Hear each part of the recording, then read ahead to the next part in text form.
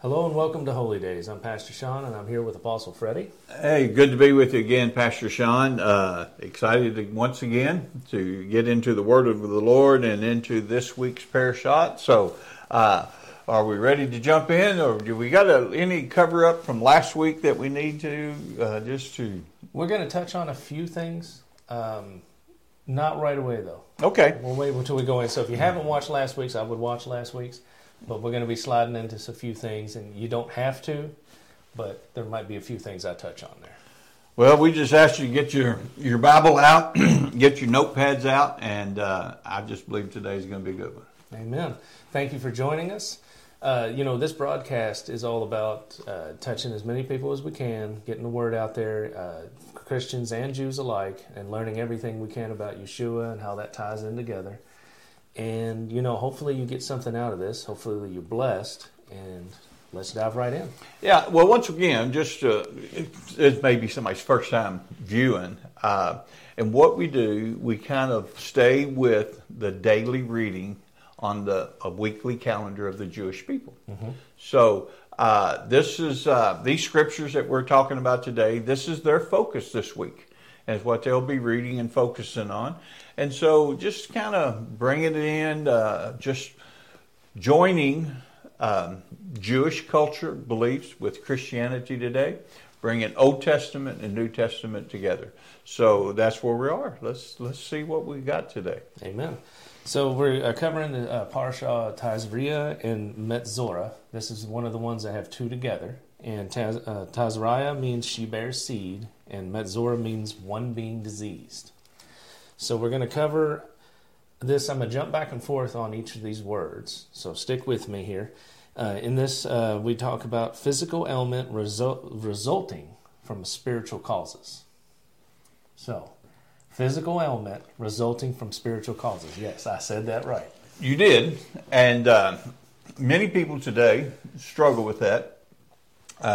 They don't believe that any physical ailments can come spiritually, but we know when we get out of God's will, we know what unforgiveness and bitterness will do to a person, and it destroys. And so now we're going to take something from Scripture to kind of apply that.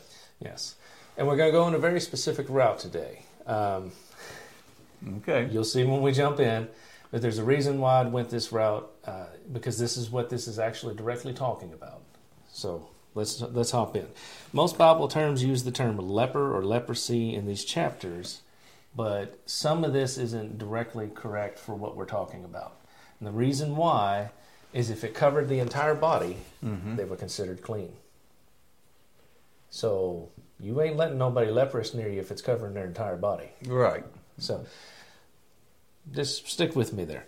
So the infliction is called zara'at, and it would affect people due to certain sins, specifically speaking evil of someone. That's where this comes in. So remember previous parsha, we covered no lashon hara.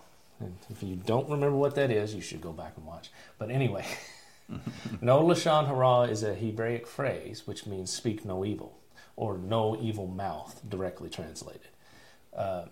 It is, sometimes people will believe evil of you just because they see you suffering.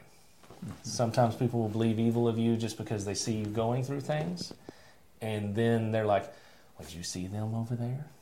Did you see what they're going through? God's obviously mad at them. Or did you see what that was going on with that preacher? He seemed very upset today. Mm-hmm. And just this talking. Yeah. You have to be very careful. And, people, instead of confronting people and saying, hey, brother, I see you going through something, they tend to talk. Yeah. People sometimes talk, and they talk among themselves and talk. I always had a problem with that because it's, instead of confronting me directly, anytime I had an issue, they tend to talk. And I'm like, Just talk to me.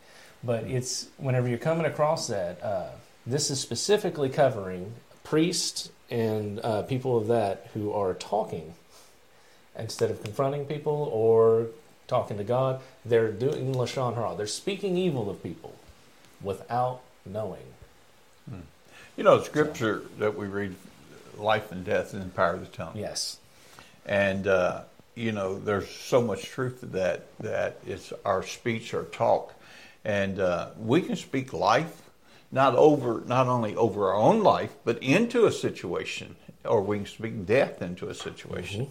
Mm-hmm. And I do firmly believe that, this speaking evil harms us, does us more good than, or more bad than good. Mm-hmm. And so, and that goes into always trying to have a positive outlook. And so many people are negative today with things that are happening in the world. And in a sense, they've just given up in the sense of that.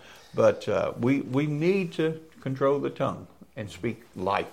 You think about some of these preachers out there who speak. They built their career off of speaking evil of other preachers. Yeah, and that is totally against God's word.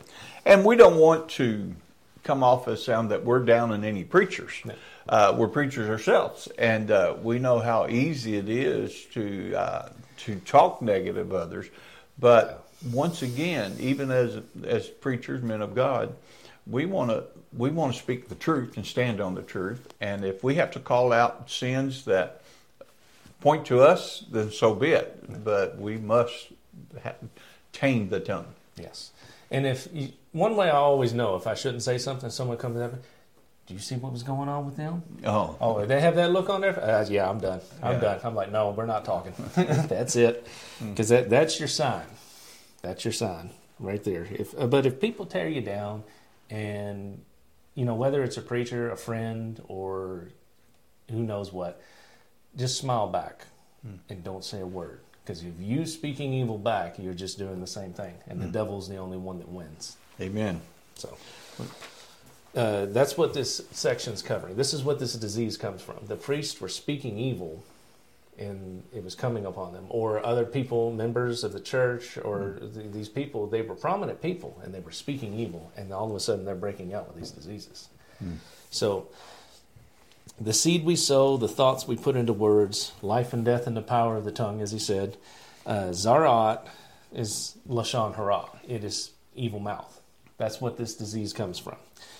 It leads to a curse upon your flesh and rottenness in one's own bones.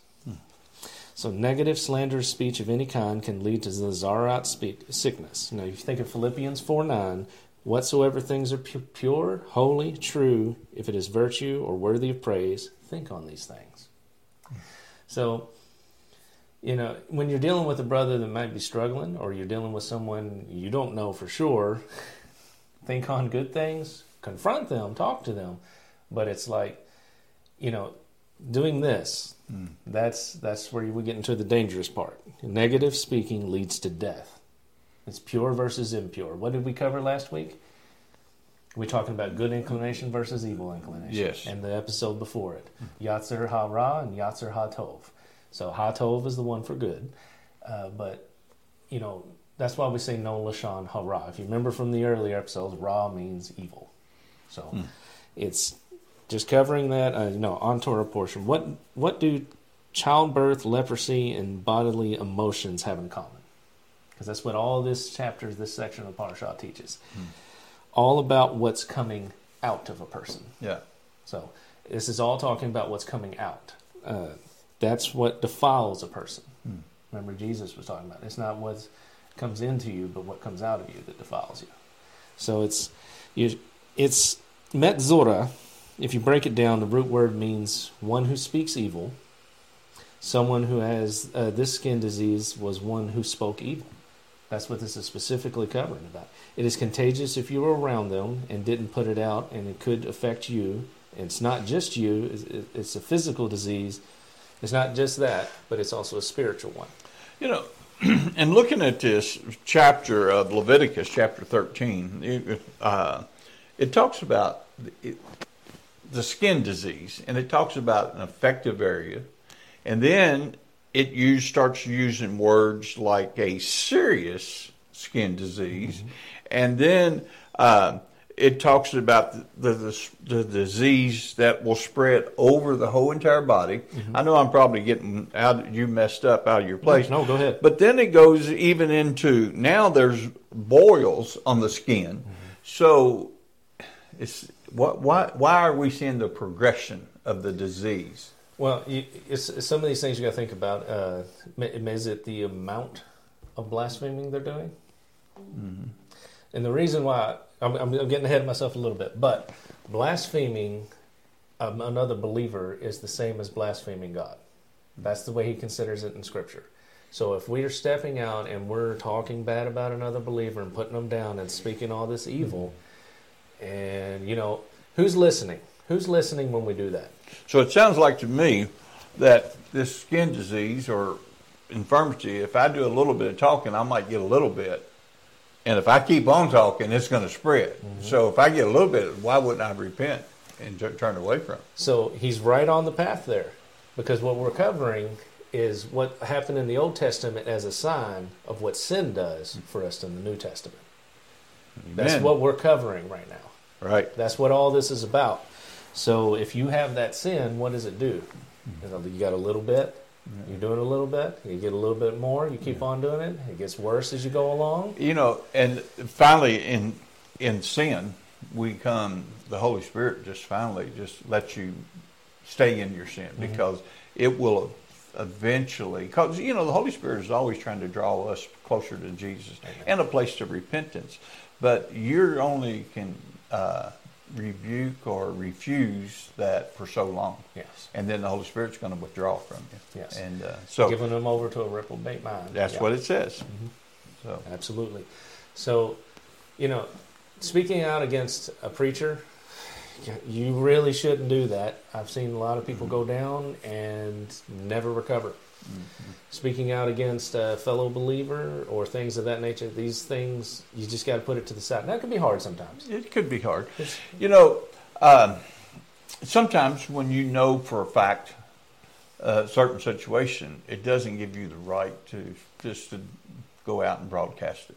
But now sometimes we have to be honest. If a preacher is doing something or preaching something that's false, that's leading people astray, then there has to be correction. And if you go to a brother and they don't accept that and it continues to get worse and worse and worse, then you have to call them out. And I've heard some preachers call out others for their sins and things, and I can live with that because we can't lead people astray. We got to bring people into the truth and a place to repent and turn.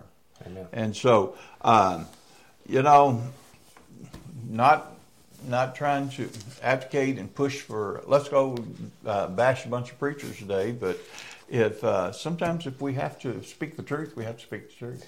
And, that comes into play, too, right here in the next little section. I wrote something a little bit down because it reminded me of something that happens in Revelations. We speak life or death. When Yeshua returns, his word, he speaks as his weapon, as a double-edged sword. Mm-hmm. The word comes out as a double-edged sword. It's blessing and cursing and the power of tongue. So out of his mouth comes life and death and judgment in Revelations. So blessings for Israel. Mm-hmm. He destroys the enemy. He does it with the power of his tongue. Right. So it's a great demonstration. That's what he does, not what we do.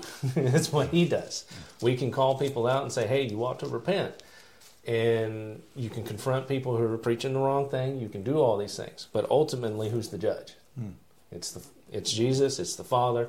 They're the ones that judge. Now, we have to make decisions. We have to stand up for what's right. But he's the one that judges. And we see that in Revelations. Because who stops all these evil in the world? Who stops all these evil armies? He brings them all together in one place, and he decides. That's right. So whenever blood flows out of a person, it represents death. So when a woman has her menstrual period, she's considered unclean for 7 days, and then it stops, and she still has to go 14 days to be considered clean. Now, the male child is circumcised on the 8th day. We know that. The mother is to wait 33 days if a male child, or 66 days for a female. Now, 7 days initially and then 30 days equals 40 days. Okay? If a female has 14 days and then 66 days, it equals 80 days. So we have a pattern here, and that adds up a certain way. If it's male or female, if it's male, 40 days. If it's female, 80 days. That means she can't go into the temple and can't go into certain things till she's considered clean. So why is that? Why is that? Well, Adam was made in the first week. A rib was taken out, and God made woman in the second week. Okay. So stick with me here. For this reason, the commandment was given to keep in their uncleanness the male for 7 days and the woman for 14 days. Now, this is not in your Bible. This is outside of it. It is in the Dead Sea Scrolls, but it is in the book of Jubilees, chapter 3, not found in the 66 books of the Bible. Now, after Adam had completed 40 days in the land where he had been created, we brought him into the Garden of Eden to cultivate it and guard it, but his woman they brought in on the 80th day. And after this, she entered into the Garden of Eden. That's Jubilees chapter 3, 8 through 10. Now, that's where you get your parallel for that. So, however God set up things in the beginning and decided this is when you're clean or unclean, this is when you can come in and do, they are honoring it throughout Scripture and things of that nature. So, I'm not telling you to go read all the Dead Sea Scrolls. Don't misunderstand me. I'm not telling you to go read all the Apocrypha. I'm very careful with what I read and what I promote. But at the same time, there are some things in there that are educational. And it helps us give a understanding or reasoning to why certain things are happening, you know. And so it is good for information that we do look at other resources, but we'll try to clarify each time that we're not taking this just from Scripture sometimes, but we're doing things to help to bring understanding and show the timelines. So why mention this at all? I'm glad you asked. Because the Jewish people teach this. They do. This is in their Parsha teaching. So that's why I brought it out. Yeah. But speaking of Adam, he was created as a being of light in Hebrew. And this is something else that they teach too. So the word is or. And now when God made clothes for him to wear, and after they fell, he used the word or, meaning light. Now, they're spelled two different ways, but they sound the same. In our Bible, when God came down to the garden, he's asking, where are you, right? That's what we've all been taught. And they are hiding because they sinned. He used the word Ayekah, which is not the best way to ask this. And matter of fact, not the best way to ask it from biblical standpoint or that time or our day. Probably all of it, because he's not asking it in the way you think. He's using an uncommon word. Okay. That word is not what you should use in that sentence for what he's trying to convey. So when God called out Ayekah, where are you? He was saying, where is your light? So where is your light? They're hiding in the bush. They know they've sinned. Something's happened to them physically. And the glow of humanity that had the image of God is gone. So, excuse me, but that's not really saying God used the wrong word. It would just be the wrong, what we would be expecting God to ask. Or it's not asking, when we just read the Bible sometimes, we do draw like, where are you? God knows all things. He knew which bush they were hiding behind. But in this sense, he was asking them about their light. Okay, very interesting. So, rabbis say 36 hours after they placed in the garden, the light of man disappeared. Say that again? 36 hours after they were placed in the garden, that's both of them together, the light of man disappeared. That's how long it took. Just 36 hours for them to sin. Now the reason why they go into that, the numerical value of Ayekah is 36. The word light appears in the Torah 36 times. It only took 36 hours for man to lose God's light in the garden. That's why they say that. We got to be real careful with that because we can offend some women, with this one. So, well, the thing you have to consider is this is some of the arguments they have. Was she there when God told them? And then some of them say yes, some of them say no. They argue back and forth. But I will say this. The garden probably wasn't that big of a place. Adam was standing there. Stop defending yourself, man. Yeah. He knew what was going on. He sat there and watched the whole thing and bit the apple too. So, just calm down. Now, when we close out this age and the rapture occurs, and imperfect is made perfect, and mortal bones become immortal, the light of God will return within us when we meet Yeshua in the sky. Now, I wrote that because I was thinking about the rapture event. What happens in this age that we're in? At the end of this age, when God calls everyone up back into the sky, they get that that light back, the Ayekah. So you got to think about when mankind was immortal, there was a difference in them. When Adam and Eve fell, they knew it. It wasn't just knowledge. It was something physical that happened to them. Sean, have you ever experienced someone that they will come into a service or come into a meeting and you can see the countenance on them is dark. They're down. There's no joy. There's no light. But after you pray for them, or after they received or hearing the word of God, or even through worship and praise, but you can see a transformation in their countenance. Has it changed? And I've had an incident many years ago that prayed with a lady, and she was very troubled, very distraught, very, very held by demonic oppression, and prayed for her. And this was an unusual circumstance, and I was praying in the Holy Ghost, because not knowing exactly what to pray. But at this incident, not all times, but at this incident, I knew what I was praying in the Holy Spirit. Not that I could repeat it, but I knew I was communicating with her in the Spirit, and that she knew what I was praying. But after the prayer, after this encounter, and this was, and I'm not going to debate over it. I know what happened, but I turned to look for her, and I couldn't find her. So only later she stood to give a testimony, and she was standing right in front of me. But her countenance so much changed that it was just an incredible experience. And we've even had that here in the church. Pastor mentioned this, a lady Sunday that's in the nursing home, and I remember when she came into the church. She came on a Friday night service, just depressed, just had no joy, no light. And we prayed, and she left with so much joy and so much light that her husband told her, Sunday, I got to go to that church. I got whatever you got, I want to see it. And so there is a countenance change. And so you're saying that at the rapture, we're all going to receive this new light. There's hidden mysteries in all of this, and I'm not going to get into all of it. But we're talking about what Adam and Eve had in reflecting God's light will come back again in that moment. He's going to give us back that light, His image, His way. Because what is everybody trying to do now? You got the government trying to mix DNA. You got mRNA.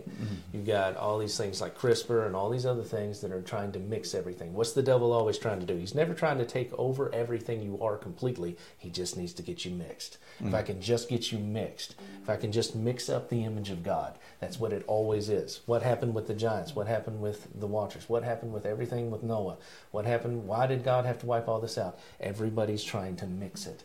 It's always trying to be mixed. If I can just get you to accept this worldly way with your Christian doctrine, if I can just get you to marry this person that is not a real Christian and not doing this, if I can just get you to mix enough, I can stop you from fulfilling everything you're supposed to do. It's a mixture. Well, and we see that with the world today, trying to take the Word of God and mix it with worldly thing. I preached a sermon, His kingdom and the earthly kingdom. They do not mix. Yes. And we're trying to live His kingdom in an earthly realm, and of course we live on the earth, but we're trying to live it by the earthly rules, and we have to change. And so there's that mix. They're trying to, and that's the society today. They're trying to take a little bit. We don't mind that you have a little bit of the gospel and teach a little bit, but also embrace this too. And so mixing it once again. Yes, that's exactly right. So if I can get you to mix in and say all of these things are okay, you have to accept my way of life, my lifestyle, the way I want it. But then you can say a little bit here and there. Don't say Jesus. Don't say this. Don't call anything gay wrong. Don't call anything else wrong. You're not allowed to say those things. Those are bad words. But as long as you do what we tell you, we mix these and mold these together just enough to destroy the gospel message and take away God's light out of your life. Because what was it? He said the snake sitting there in the garden, no, you'll be like God. Knowledge of good and evil. All these things, let's mix them together. Because think about that. Knowledge of good and evil. It's all about mixing it together. Always has been. So if we get away from that and we get back into the Ayekah, God's light, then we know we're on the right path. So it's, think about Moses and his face shining. Because he was going and sitting and spending that much time in his tent outside the camp with God alone, writing down the first 5 books of the Bible like a secretary would, spending that time face to face with God. His face, his countenance glowed. It glowed so bright, he had to wrap his face. So we're looking at light, and we're looking at this word, where is your light? What light did Moses have on him at that time?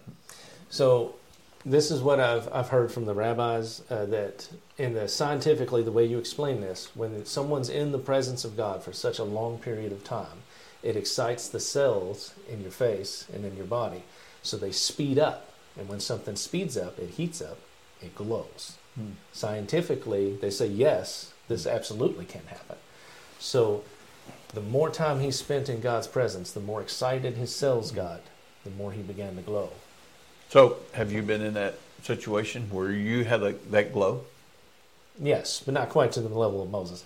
But testimony of myself, years ago, 30-some years ago, like most marriages, Becky and I, we had some of those marriage issues, but God healed them. And I was in the presence of God. And I did not see God face to face. I did not even see God. I don't know exactly. I can't explain everything that happened in this encounter, but I know that before the Lord touched me, I knew that there was issues and problems in my marriage.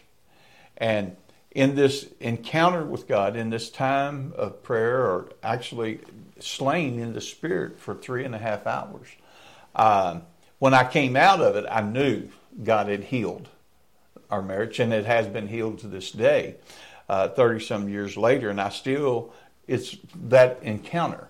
But my wife, she knew God had done something and everything was going to be all right from my countenance, that glow. The next day, people looked at me and wanted to know, did you shave? If Sean were to shave, he'd look totally different. Everybody tried to figure out, what'd you do different from last week to this week? And it was that kind of encounter. But there was just a presence, a glow.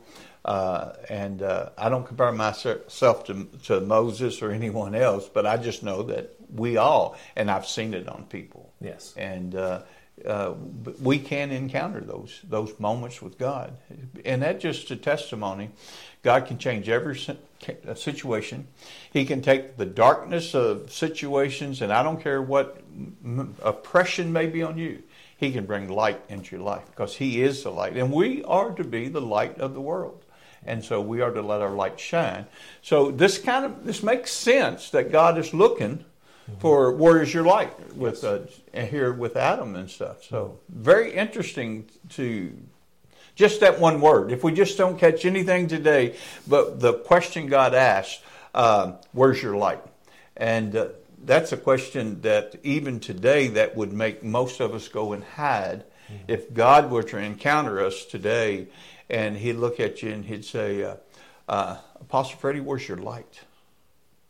Where's your light today? You know, some days my light's not where it should be. And it's not shining where it should be.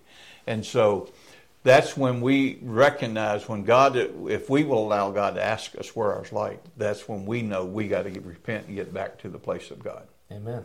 So I almost shaved today.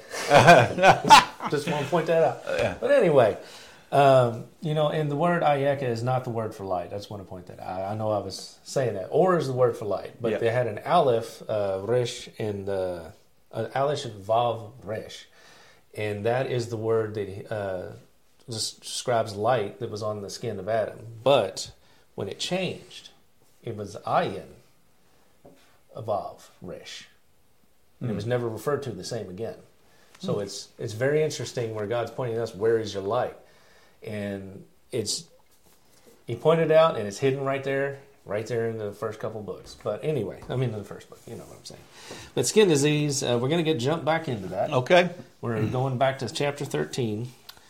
It all has to do with skin disease in this chapter. And so 7 days separated from among the people if they had a spot or sin spreading negative talk.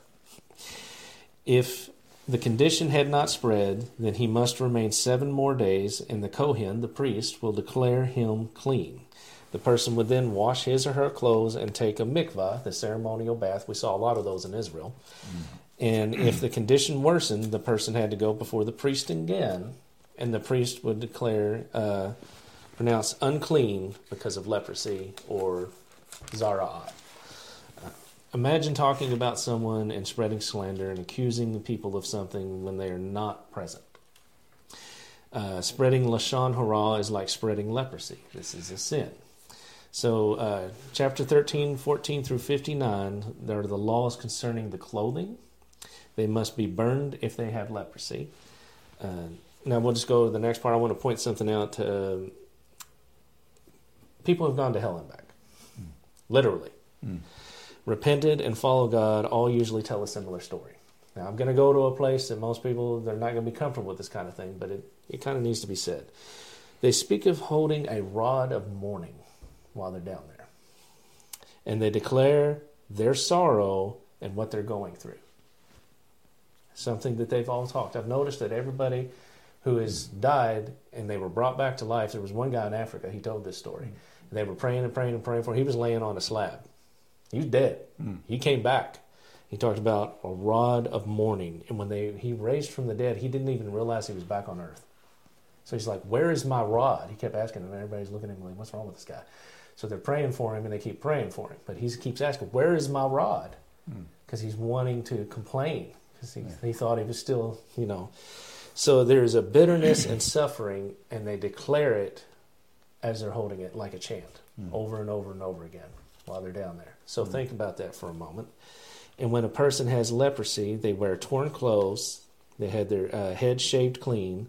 They put a covering over the beard, and it's a sign of mourning. And they shall cry, unclean, unclean, unclean, like a chant anytime anyone comes near them. Like they're mourning. Unclean, unclean, unclean. Don't come near me. You know? Yeah. It's sin leads to death, and which leads a soul to damnation, mourning, and a declaration of shame and sorrows. So we're going to get as real as it gets right here.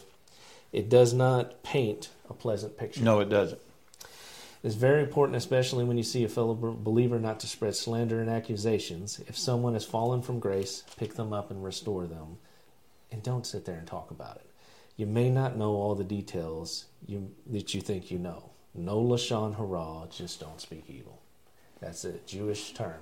So when a believer's struggling, when their countenance has fallen, when they're in all this spiritual attack sometimes, it's important to go and pick them up, because is it worth their soul? Because that's the weight of this. Let's be honest about that. When someone's struggling, when they're going through all these things, the weight, the battle is for the soul. Do they just get mad? Do they get offended? Everybody starts talking about it. Do they leave church? Do they do all these things?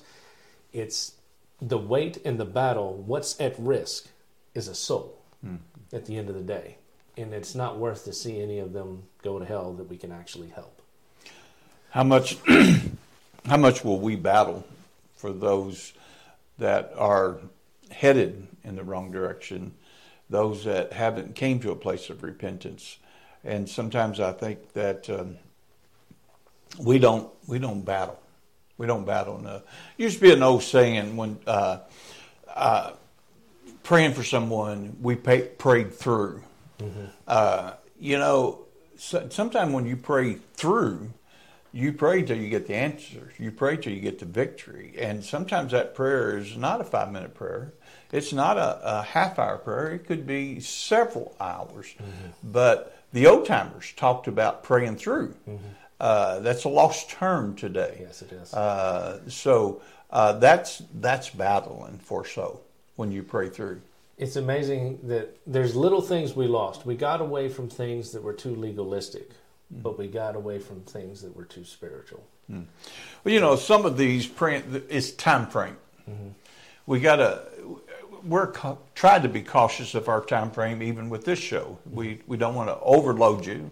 We want to give you a substance. We want to give you something to chew on and think about, but we want to go hours, which sometimes of these topics we could. Yeah. But in our church services, we do the same thing. Get them in, get them out, some cases, so we can have the next group. But I think we got to get back to the concern of the soul, praying through, spending time, laboring with someone. Yes, and I just want to say, if someone, if they're complaining, how do you approach that? Because that'll wear you down. Yes. If someone always has a dark countenance, every time, not this one again. What do you do? You shut them up, put your hand on them, you pray with them, you speak faith, and you walk away. Now, you can't handle everything they're going through. I just want to tell people that. There was a guy in a program, we'll get off topic a little bit here. I told him repeatedly, do not start talking to this guy. And do not learn everything that he's been through. Do not try to battle that and take on that weight. Do not do that. Because I looked at him, and in 1 second I said, no. Yeah, I'm not the one for that. And then this other guy, he was a new believer, new convert. And he's like, well, I'll just go pray for him. I said, stop. He did not listen. This guy almost completely lost it in the faith. He almost walked away from church forever just for stepping into from this guy's mess. And I told him not to. Yeah. He was a real pain for a little bit, but he's a good friend now. But it was so much. This guy he got involved in stuff and hearing things that I knew he shouldn't hear, because the guy that he was going to minister to used to be in the occult. And I tried to tell him, you ain't ready for that. I wasn't ready for that, and I knew it. And so I took one look at him and I was like, I'm not ready for that. Yeah. So I let pastors deal with that.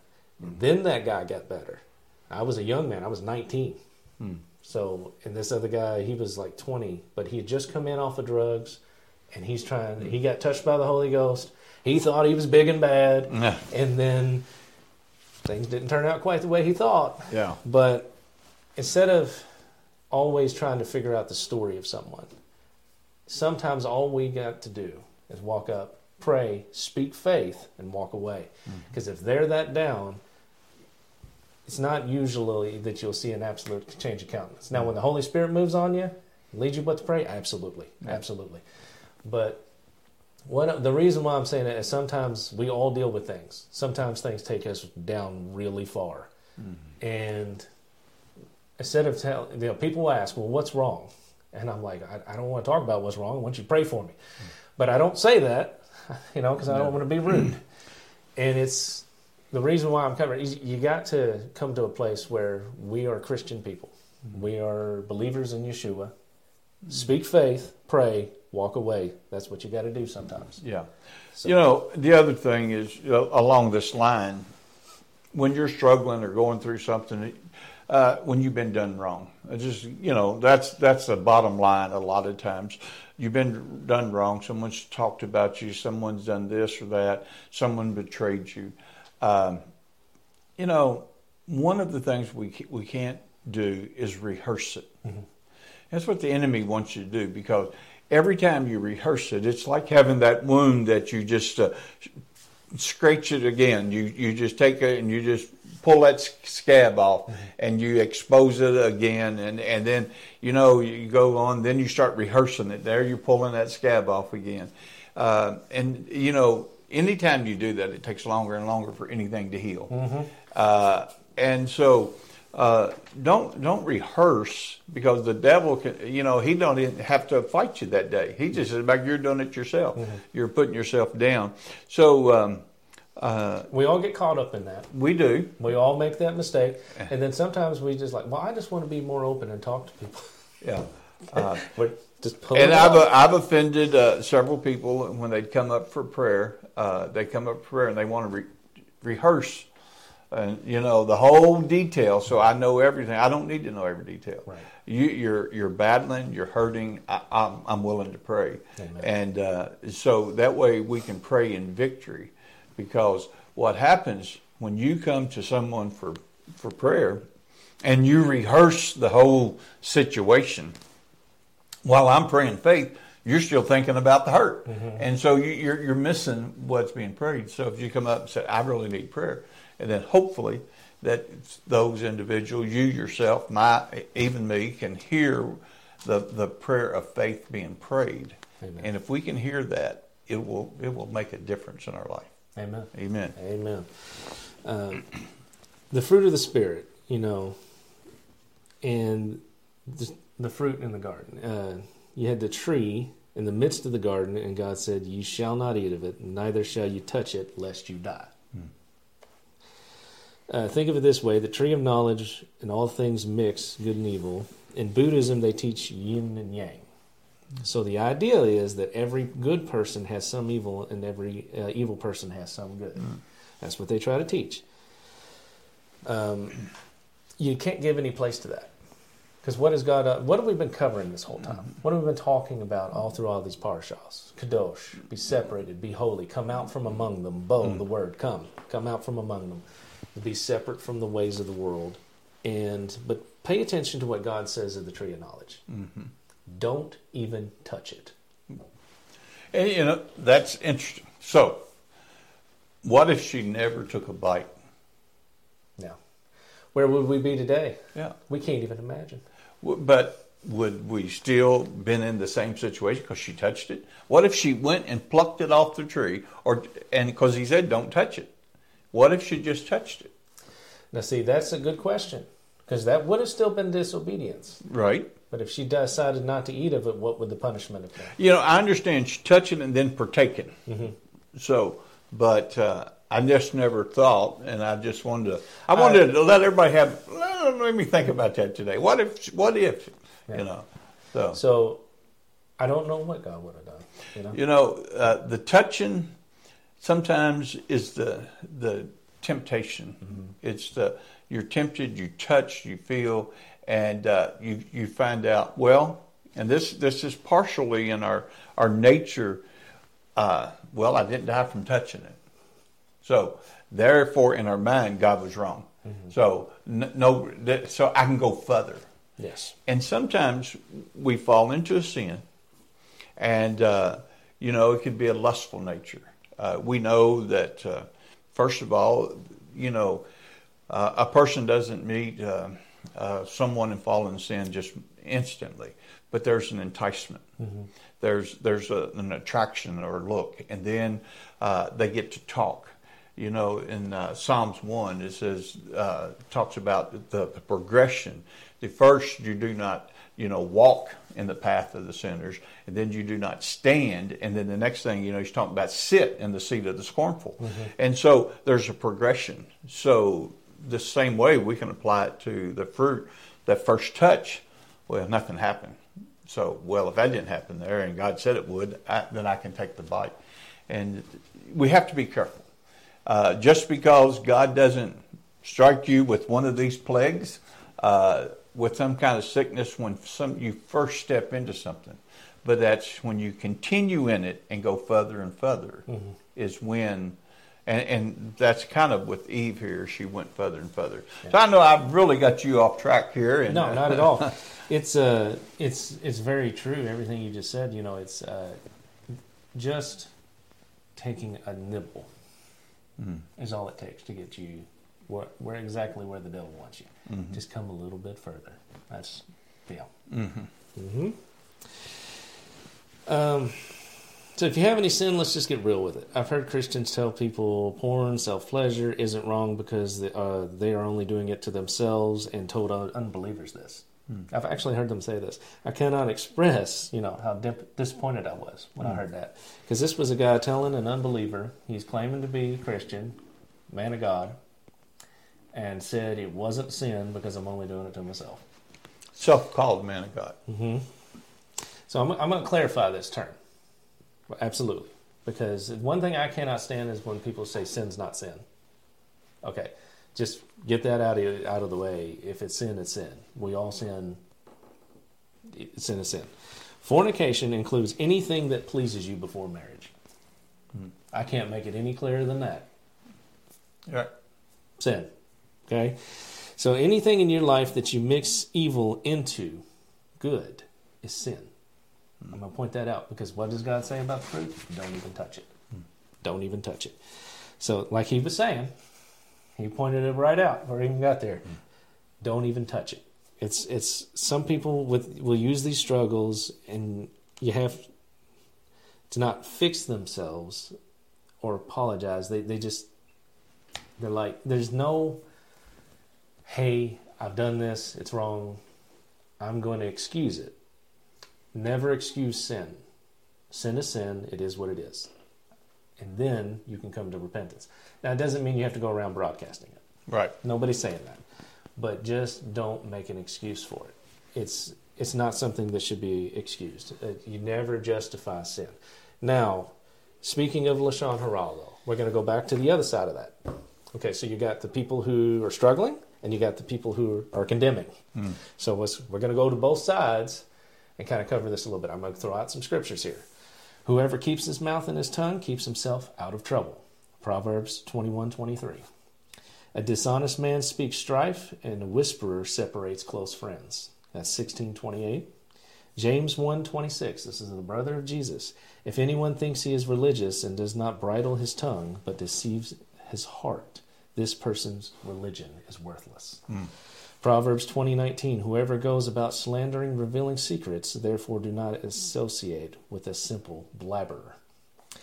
Titus 3:2, to speak evil of no one, to avoid quarreling, to be gentle, and to show perfect courtesy toward all.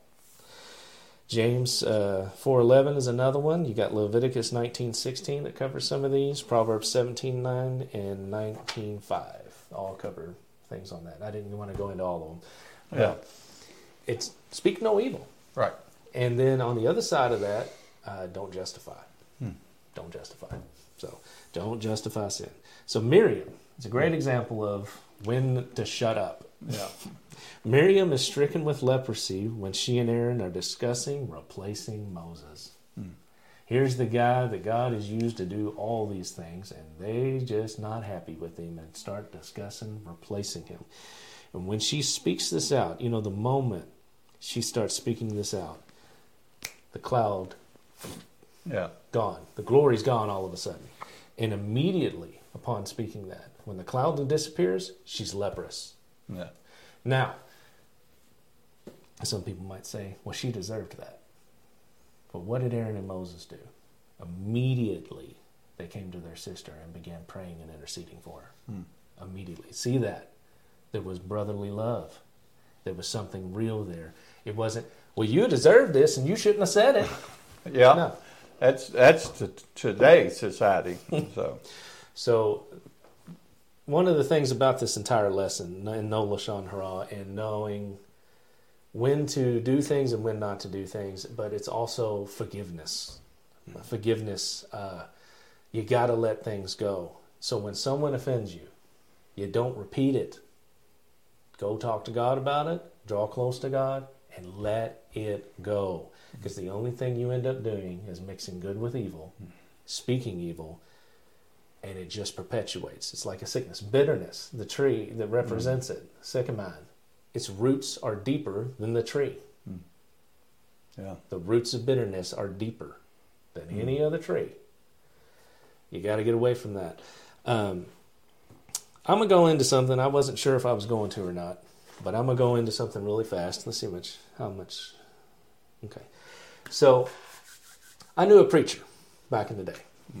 And it was a group of all young guys. We were there. And he decided to ask a question.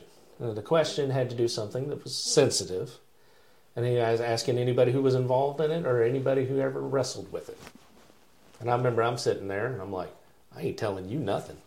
And there was a reason for it. Some of the other guys did. I just left my head bowed. Everybody had bowed their head. And I left it bowed and I didn't even move.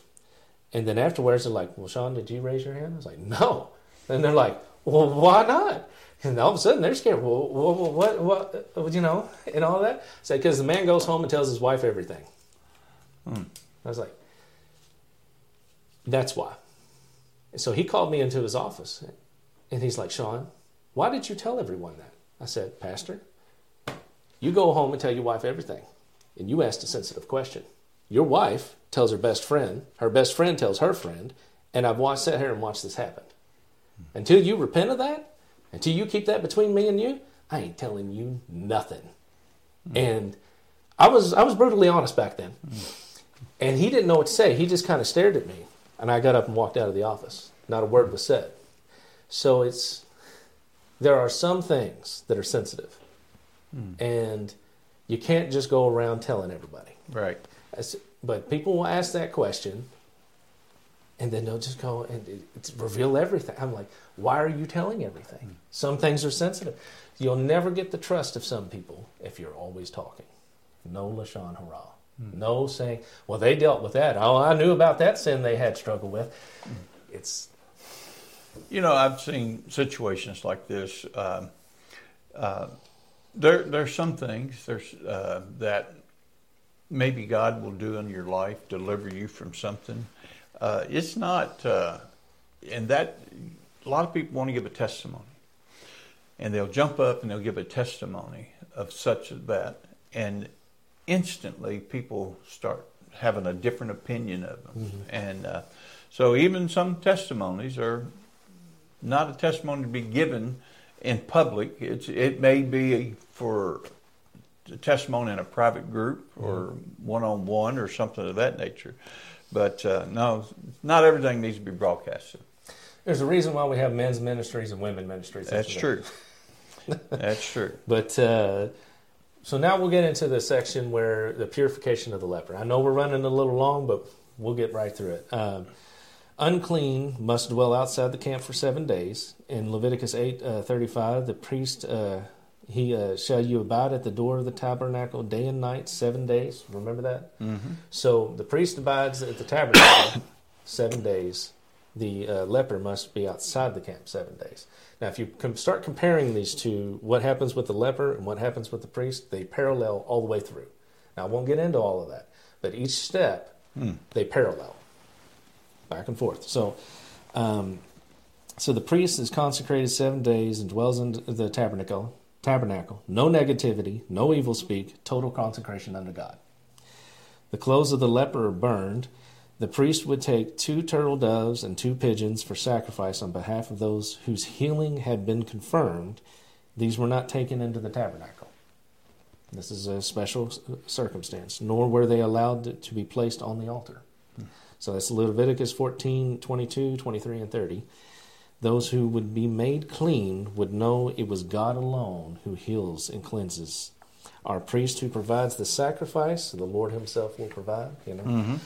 One bird was killed in the open vessel over running water and using a cedar and hyssop. Its blood was sprinkled upon the second bird, which had a scarlet thread around the leg. The bird was then set free, and this points all to the cross. Remember, I thirst. So they whipped hyssop and vinegar. Okay. This whole thing points to Jesus. So one bird died for the other, hyssop and blood sprinkled on the other bird, the blood of Christ. The water being poured out on the bird is like the baptism. like a mikvah, a cleansing. So the earthen vessel caught the blood and the water. You may remember Jesus stabbing aside. You got Mary catching the blood. Everything's paralleling to that moment because it's He who heals. He's the one that paid for it. And it's not the priest that healed. The priest would walk up and check to see if they're healed. Right. It's God who heals. So the scarlet thread represents the leper's sinfulness and the blood of Christ. So they tie that to there, let the bird go. Though your sins be as scarlet, they will soon become white as snow. That's Isaiah 1:18. They sprinkle the blood on the living bird 7 times and shall announce him clean, and shall let the living bird loose into the open field. It flies away. And thus the former leper could return home, the bird flying off as a symbol as freedom from sin. Imagine going through this and hearing the words, "You are clean." So it's the same as for us today when a new believer comes in and realizes all the evil I've done has been forgiven. Wiped away. Yeah. I'm saved. You are clean. New creation in Christ, old things have passed away, behold, all things have become new. It's powerful. It's powerful. You know, when we read these and we see these parallels to Jesus Christ. Now, the Jewish people that read these and study this, many today still not believe, do not believe in Jesus the Messiah yet. But they have all of these parallels. And if they do or would take the comparisons and look at, oh, well, this is, I read that story. Where did I read that story? And they read it throughout history over and over again. And then when they can identify that this is Jesus, that everything points to, and that we see the fulfillment in, it changes lives. Amen. And it does. You know, a lot of the Jewish people that don't believe, they don't believe because they've not been taught these things. Now, some of your ones that are higher up know the New Testament. They've read it, and they've still denied. But if they read through Isaiah, they spend their time trying to say, this isn't God. He's not the Son of God. But they have a hard time because Isaiah points directly to him. Leviticus points to him. You know, all these books of the Bible end up pointing to him in some way. And he fulfilled everything he was supposed to in his first coming. His second coming, he fulfills the rest. Amen. They're all looking for him to set up his kingdom when he came the first time. That's not what he came for the first time. He fulfilled the other prophecies first. The second time, he comes and fulfills the rest. So we don't have time to go into all that. But on the 8th day after the ceremony, outside the camp, the person presented himself to the priest at the tabernacle and was welcomed back into the communion with God. So he was able to go back into the temple. We try to get to that part. But it's Zara'at would even spread to clothing and walls. Walls in the home. It would start having mold all over the walls in the home. See, this is different than just leprosy. Yeah. This was such a bad skin disease and sickness, because that's what sin is. It spreads even into the home, into the walls of your home. All of that. So they would go in and cleanse it. They would cleanse it again and again and again. And if it still had problems, they would tear it down. If you couldn't get rid of the mold in the house, they would tear it down. To me, that's a sign of, hey, the sin isn't really gone. Yeah. So, you know, we're thinking about just spreading to the house. It's the same thing with, we talked about life and death and power of the tongue. You know, we speak things that would cause us personally, but it affects our children. And it affects our whole household. And our whole household can be negative. And we can destroy a whole family, a whole household. So it's very, very important that we watch what we say, we repent, and you can't say, well, it's only affecting me. It's really not. It's affecting those around us. Sin affects everyone, but God's the one that heals. So if you're dealing with someone in your family and there's no reasoning with them, and you know you've gone beyond that point, everything out of your mouth should only be and this is my advice on that, what the Holy Spirit tells you to say. Because it's at that point where only God can reach them. So the more we argue, it's like going outside and just digging it deeper. Yeah. Mm. There are times when you only say what the Holy Spirit tells you to say. And I know that's hard. That is hard. That's not easy. No one said that. So, but a Rabbi Isaac said it this way: "Speak no evil one of another, brethren. He that speaks evil of his brother and judges his brother speaks evil of the Torah, and judges the Torah. And if you judge the Torah, you are not a doer of the Torah, but a judge." So James was covering that. And just for the record, so people know this, James in the Bible is not really James. It's Jacob, the book, and all of that. So the guy in the New Testament that they call James, his name's actually Jacob. But anyway, in churches and communities days, people will a lot of times judge or look for some sin when someone is struggling instead of being like the Good Samaritan. So it's, instead of speaking life into you, I'm just going to avoid that, or they're too small, or I can't help them, or there's some of these things that go on. So the takeaway from this is, wherever you stand, are you think you're righteous, or you know you're in sin, but everybody's looking at each other like, well, you suck and you suck. I'm just going to put it that way. There's plain English on it. That's not godly behavior from either side. Amen. So it's all about bringing it all under subjection to God, because at the end of the day, who heals? It's God who heals. We're the messenger, and the person in sin needs to hear a message from God, not necessarily us. So I brought all that out in this lesson so people would understand, because I know there's been a lot of stress lately. There's been a lot of attacks. There's been a lot of mental pressure lately. And when you're going through those things, it's important for both sides, wherever they are, no lashon hara. Just don't speak evil. You'll get through it. You'll make it. And you know what, Apostle? I wanted you to do this at the end of our show. I want you to pray for people who are struggling in their mind to overcome. Amen. Amen. You know, the battlefield of the mind, you got to take captive the thoughts. And you mentioned the scripture there in Philippians 4, to meditate. I think it's verse 8 and 9 in there. Meditate on these things, things that are pure, things that are holy. And that's, you know, I can pray, and God will honor the prayer, but you got to agree with me in prayer, and you've got to change what you think on. So Philippians 4, 8, whatever thoughts are pure, whatever thoughts are lovely, meditate on these things. In other words, like I said, quit rehearsing the hurt, quit rehearsing the negative, and begin to focus upon it. Let me pray for you today. Heavenly Father, Lord, I thank you that you've given us this opportunity to teach this word, to share with people, Lord Father. And Lord, we know that there are those that have been wounded and hurt, discouraged, Lord Father God. And Lord Father God, unjustly accused and wronged. But Lord Father, I pray today that you will cause them to rise above the situation. You will cause them to be better than those that have just tried to destroy them and put them down. But Lord Father, that you would give us good thoughts, that we would think and meditate upon the goodness that you've done.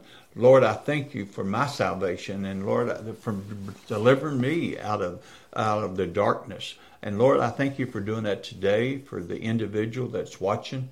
Lord Father, I speak peace over their mind today.